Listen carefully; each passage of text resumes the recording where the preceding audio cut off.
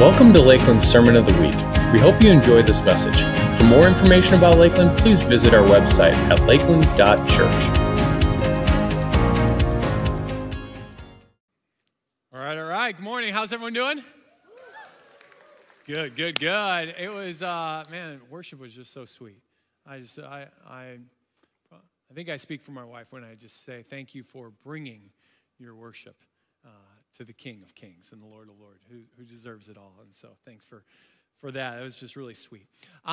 Today we launch into this new series. It's our Christmas series. It's called It Takes a Village. You saw that kind of video of like this old school video of all the guys kind of coming out of their houses and helping one another to get this car that's stuck in a snowbank out of the, and it's like almost it turns into an afternoon affair. Let's dig out the car and then have fun outside with all the neighbors. But I'm going to tell you this outright, that during this series, I'm probably going to get kind of nostalgic, okay? And so just bear with me and come along for the ride, if you will. What I'm going to be doing is, I don't know, I just really felt like the Lord was impressing on my heart a couple months ago what I think He's calling the church to. And it's honestly, it's back to a form of community that existed maybe like in the 50s. It's this, that phrase, it takes a village. It's kind of an older phrase. It's this idea that it takes everyone to chip in, to kind of help raise us, to help us get where we need to go in life. And I'm not going to lie, I feel like I'm going to be pushing us maybe back in time a little bit, maybe to like the 1950s or something like that, back when. And some of you are like, sweet, I was born in the 50s. But this is, I really feel like post-COVID, there's some things in culture in terms of how we do relationships that are honestly broken,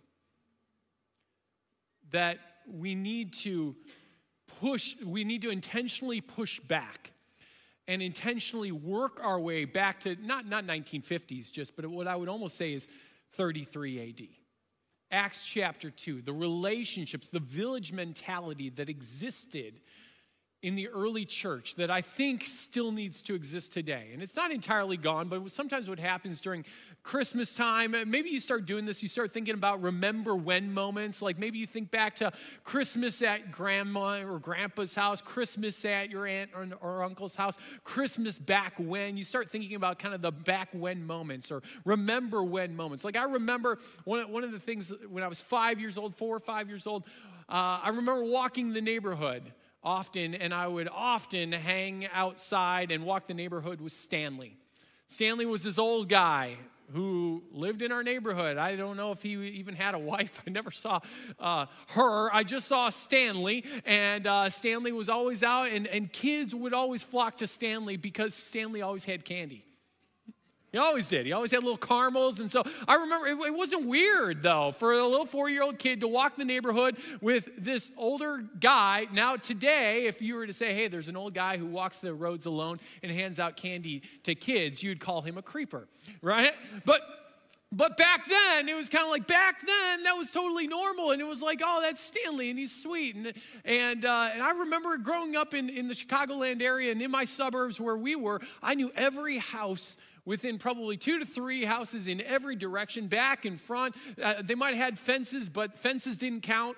You jumped them anyhow. You played in everyone's yard. You went everywhere. I mowed their yards. They mowed ours. We all worked together. We burnt leaves outside. Remember that back in the day? And it's like all these things are just like kind of the remember when, kind of fond memories. But I want to argue that while it seems like some of that is gone, I don't think it is. I think it's still around.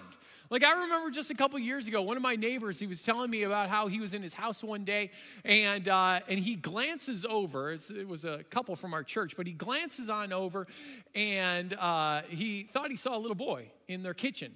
And then, so he glanced back quickly and he was gone. And he looked to his wife, he's like, did you just see a little boy there? And she's like, no, you're going crazy. and then he looks back, and sure enough, there's a little boy there. He goes, right there, that boy. There's a boy there. And that little boy was my son, who had just decided to wander in because he was thirsty. And that was the closest house. And that was like, but I love that I don't know, maybe you can't do that these days, but he did. It's kind of like, I'm thirsty, I'm going into whatever the closest house is, and I'm going to ask for water, because that's what we do. And I love that I've had neighbors who will come on over, and they'll knock on my door and be like, this happened a handful of years ago, and they're like, hey, just want to let you know, there are 3 boys on your roof right now. Thank you for being a good neighbor and telling me where my children are, because I am a very, attentive parent right now. No idea my children are crawling around on my roof right now. Or I remember years ago when I couldn't find Brooks. Brooks, he was young, and he was probably in the neighborhood park or something like that. And we're calling him, and he's not coming home. So I'm like, all right. I start walking the neighborhood, and I'm looking around, and I see a birthday party in someone's backyard. And sure enough, there's Brooks bouncing in the bounce house. And I go walking up to the neighbors. I'm like, I'm so sorry, in the middle of his birthday. And they're like, are you kidding? It's great that he's here. He's had cake. It's like participating in the whole thing, You're like, oh, man. So there's moments like that. But then there's also these realities of like my neighbors who are a couple houses down from us, an older couple, individual who... They moved recently, but for years, almost every other month, they'd come knocking on our door.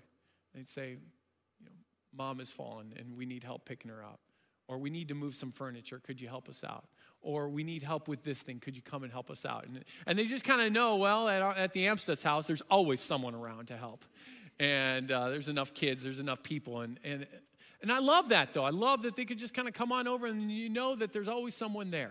Because I think there's something to this dynamic of it takes a village that is still for us today. And what I want to do is I want to look actually at the themes of Advent. Advent's not a new idea. A lot of times you have the Advent candles, and they represent different things, peace and hope and joy and love and things like that. I want to look at those themes, but I want to look at it through the lens of community, or through the lens of a village. Because actually, throughout Scripture, we see not just God talk about hope, for example, or God talk about peace, or God talk about joy, but we actually see throughout Scripture what happens when a community actually engages around that idea, around that theme, if you will. That there's something unique and biblical and good and right when actually a village, when we become a village of hope, if you will. And so today what we're going to be doing is we're going to be diving into just a short passage of Scripture, like 3 or 4 verses total. And I want to just look at how a village, if you will, or a community, a group of people engage around the idea if we're carriers of hope. The psalm we're going to be looking at, Psalm chapter 33. I know it's around a whole community because verse 12 says this: blessed is the nation whose God is the Lord, the people he chose for his inheritance. It's talking about this whole nation. It's talking about a massive community, an entire group of people. And so we're going to pick this thing up in verse 18, Psalm chapter 33, verse 18. And it says this: but the eyes of the Lord are on those who fear him, on those whose hope, because we're talking about hope today, is in his unfailing love. Now, I know this, once again, it's about a community, not just about how individuals engage with God and can find hope in him, but it's around a community because it's around those who fear him and those whose... That might be me. I don't know. Whose hope...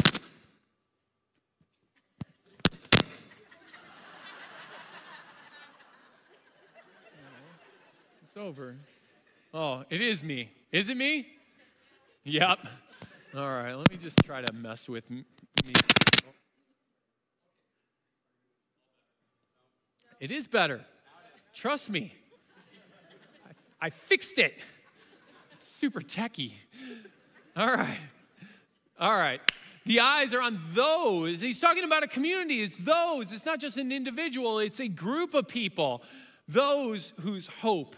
And then he's going to even say it incredibly bluntly, just a couple verses from now, in verse 20, it's going to be this, once again, a community. We wait in hope. It's a we. We wait in hope, for he is our help. He is our shield. In him, In him, our hearts rejoice. Are you hearing the our, us, we? It's this community. It's the village that is finding hope in him. And I want to argue that there's an aspect that's incredibly important of community, of the village. And here's why it's important. Because some days it's just really hard to remind yourself or to tell yourself the things that you know are true that you've lost sight of. Or they're kind of in the distance, but you know they're true, but you need someone else to say it to you. Like I say it's often important that I preach over my own heart all the time.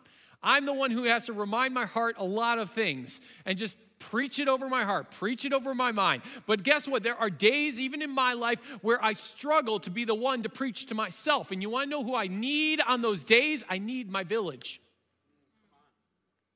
I need the village to be the ones who rally. I need those who find hope in the Lord to come alongside me, because some days, quite frankly, it's just difficult to preach to yourself. Anyone there ever?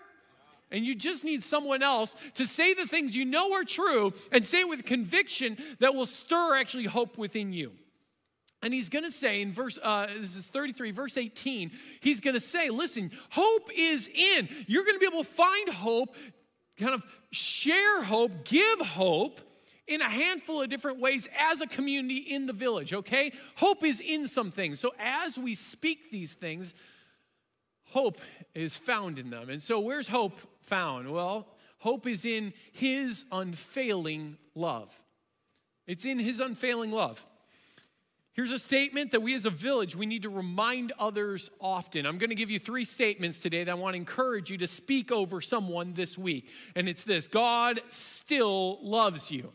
God still loves you. Look at someone nearby you and say, God still loves you. Now, why is it not God? Why can't we just say God loves you? Like, isn't that a good statement? God loves you. Why still?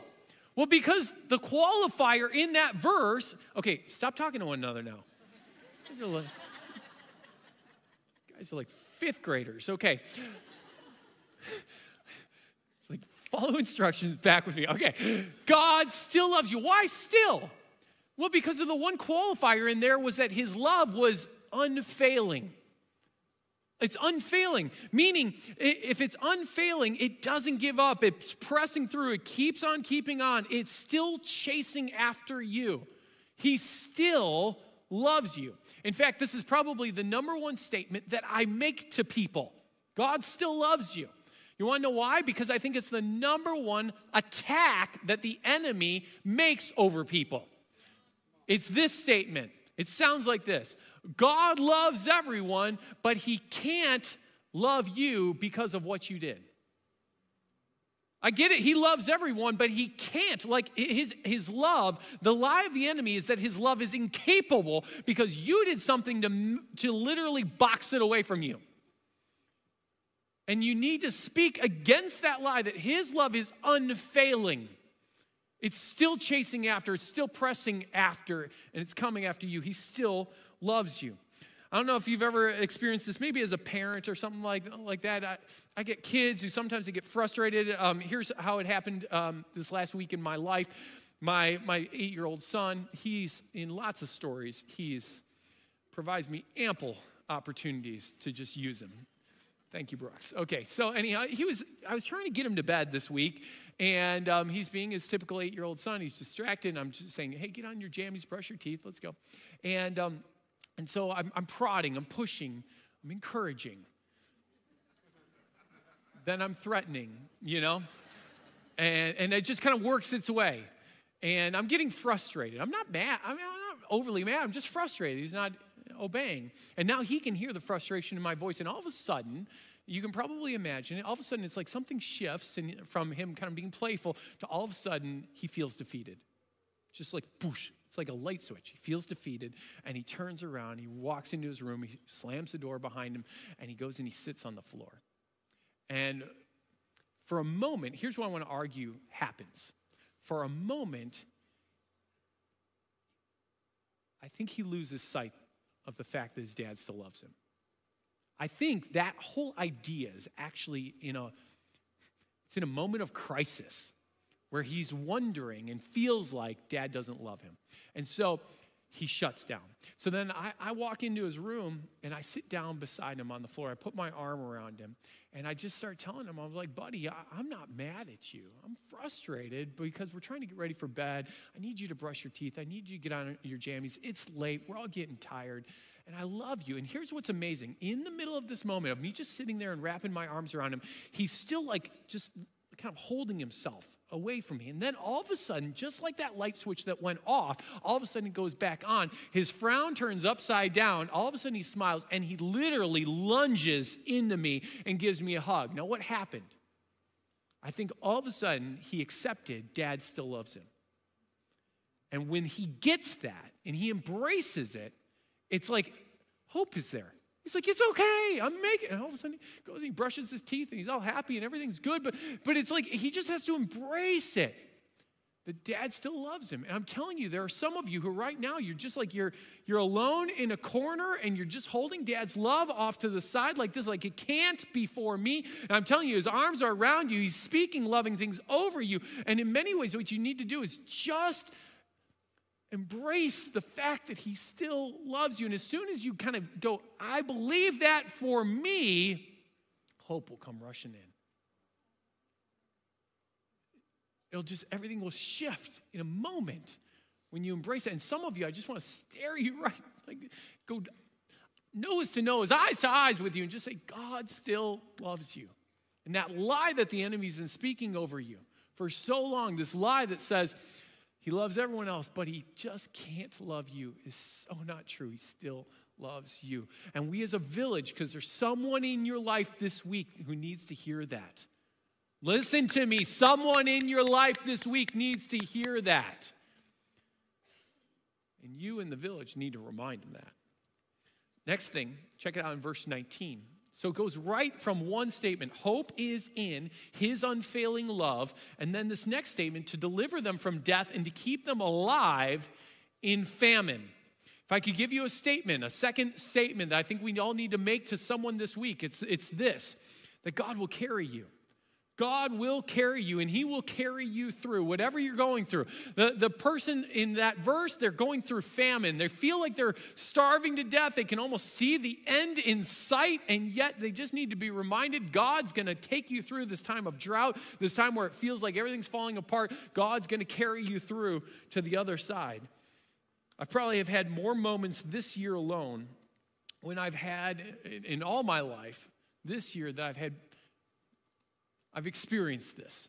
I've experienced the village come alongside me and my wife and my family and just remind me of this, that God's going to carry you. God's got you. He's going to carry you through this. Just as last week, it was last Sunday, I was standing right down here after service. I was talking with this guy named Mike right after the 9 a.m. service. We're talking about some things that I was facing, a little hurdle in my life. And he looked at me and he made a statement that I think was more profound than he even realized.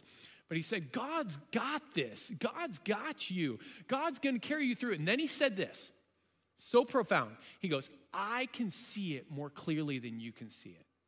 And then he said it again. He goes, I promise you, I can see it more clearly than you could see it. Wow.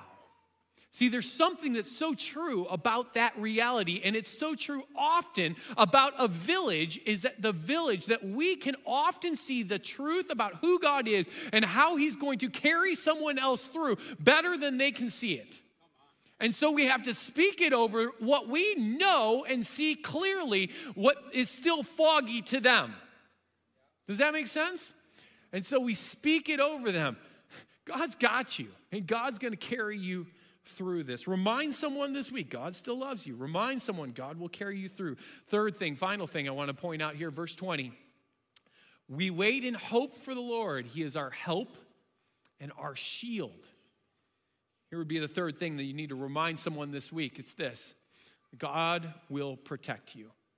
God will protect you. Notice what it says. He is our help and he is our shield. A shield is something that goes in front of you to protect you, to guard you. And it's like, in many ways, I picture God's like the fullback, if you will. That's football illustration, by the way, for some of you. Who literally runs in front and takes the hits and creates the hole for you to run behind him. That's what he's doing, is that he's taking the shots, he's taking the hits for you and running in front of you, protecting you along the way. God's often helping. He's protecting you in this chaos, in the chaos of our crazy world. But what can often happen is we can become overwhelmed by the chaos of the world. We can often keep our eyes more focused, our eyes and our ears more attentive to the chaos. It's kind of like the news. The news is like notoriously negative, right? And unfortunately, we can often see and hear more of the chaos and the craziness of the world, and we lose sight of all the good things that God is up to and the ways that God is actually protecting in the midst of the craziness. A couple years ago, I was, it might have been this past summer, or the summer before, I don't remember, but we were out boating one day, and we had been out for a couple hours, and we were coming in at the end of the day, and we had 2 tubes behind our boat, and as we're coming in, my kids are just back there, and we're going really slow because we're just heading in, and so we're going like 3 miles per hour. And I don't know if you've ever been on a boat, on a boat and had this happen. My kids hold on for dear life when I'm going fast, but when I'm going slow, they fall off all the time. Now, I think some of it is they're just falling off, and other times they just push each other off. It's like no one's paying attention. They're like, ha, ha, and it's all of a sudden there's one kid in the water, and then they're all just falling in. And you're like, and I'm just trying to make it into shore. And I'm like, come on, guys, just stay on the stinking tubes. We're almost there. We're like 100 yards away. And there's boats kind of everywhere around us. I remember we were driving in, and there was a wakeboarder who had kind of just gone right in front of us. And I'm looking in my mirror, and I see behind me, and a bunch of my kids, I don't know if they fell off, they pushed each other off, all of a sudden they're back in the water. And I'm literally, sometimes I get just a little frustrated with them to a point where I'm like, you know what? I'm just going to leave them. They can swim in, That's kind of how I feel. Or maybe I'll just keep going straight for a while and make them think like, you catch up to me, But so I literally was kept going straight for a little while. I'm like, I should probably go get them. So I turned my wheel, and as I turned my wheel, literally, that wakeboarder who had gone in front of me, all of a sudden I see him, he's in the water like 30 feet right in front of my boat. And as I turned my wheel, I grabbed my head like this, and I was like, and I literally said, oh, Jesus, thank you. Because I know I would have nailed this kid. I was heading straight for him. I didn't see him. I had people in the bow of my boat. I totally wouldn't have seen it. And I looked back at my kids, and I'm like, Jesus probably knocked him into the water. And I was so grateful. And I literally was giving thanks to the Lord for saving me. Because in that moment, you could say, oh, what a great, coincidence. Or God's our protector. And how often is he actually saving our tails, and we're just kind of going through life and we just don't even see it because of all the chaos that's happening. And I want to argue, I bet he's taken, 10 hits for you today. Because he's just constantly protecting and guarding. And he's going before us. He's our shield. And you need to remind people, hey, I think God's taking more hits for you than probably you're even aware. He's our protector. And you want to know what? When all of a sudden you realize and you believe that he's taking hits for you, you want to know what that brings me? It brings me hope. Man, he's for me. He's taking shots for me. He's protecting me. I have hope in that. If I could just encourage you in 2 ways, it would be this today. First one would be this. You are a part of a village. I know some of you are like, I live in a city. You know what I mean.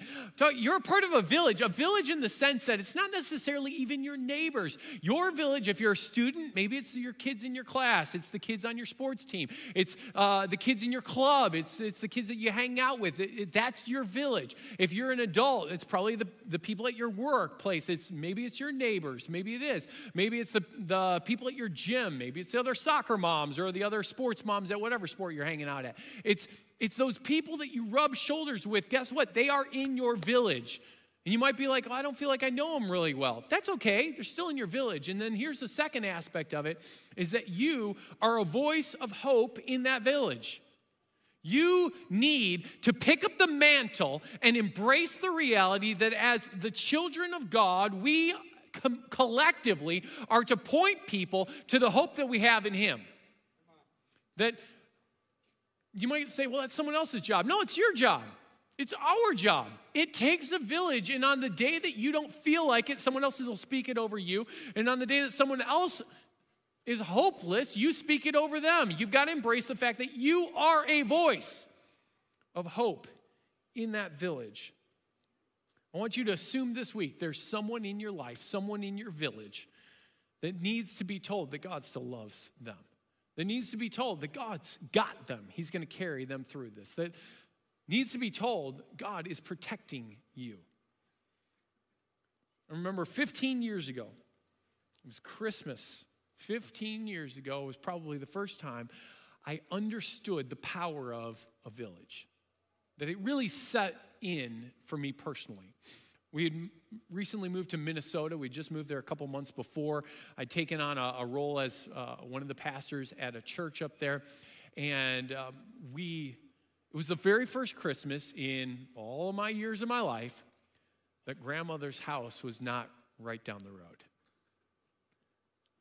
That mom and dad's house, aunt and uncles, brothers, sisters, no one's house that I was related to was right down the road. There was no running over for the afternoon or running over for the day. There just wasn't. It was the first Christmas that, quite frankly, we were alone. Now, I know some of you are like, Josh, your size family, you're never alone. I know. There was Lisa and I, we had 5 kids, but it was still the first time that for us, it felt very alone. I remember Christmas morning kind of waking up because I couldn't leave because of my job and my responsibilities and feeling like, here we are. This is us.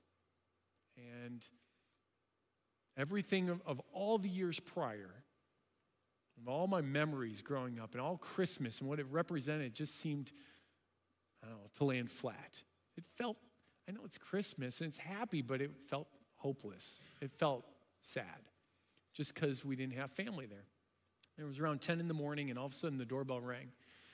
And we had gotten in a small group. Now, we didn't know the people well because we hadn't been there very long, but there was a lady who was in our small group that we didn't know very well who's standing there with a plate of baked goods.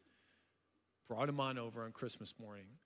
And as we're sitting there and we're just talking in the foyer and being blessed, honestly, by just her bringing that, she spins around. She goes, "What is that I see?" And from down the road, here comes her husband walking in a Santa suit with a big old bag of gifts over his shoulder.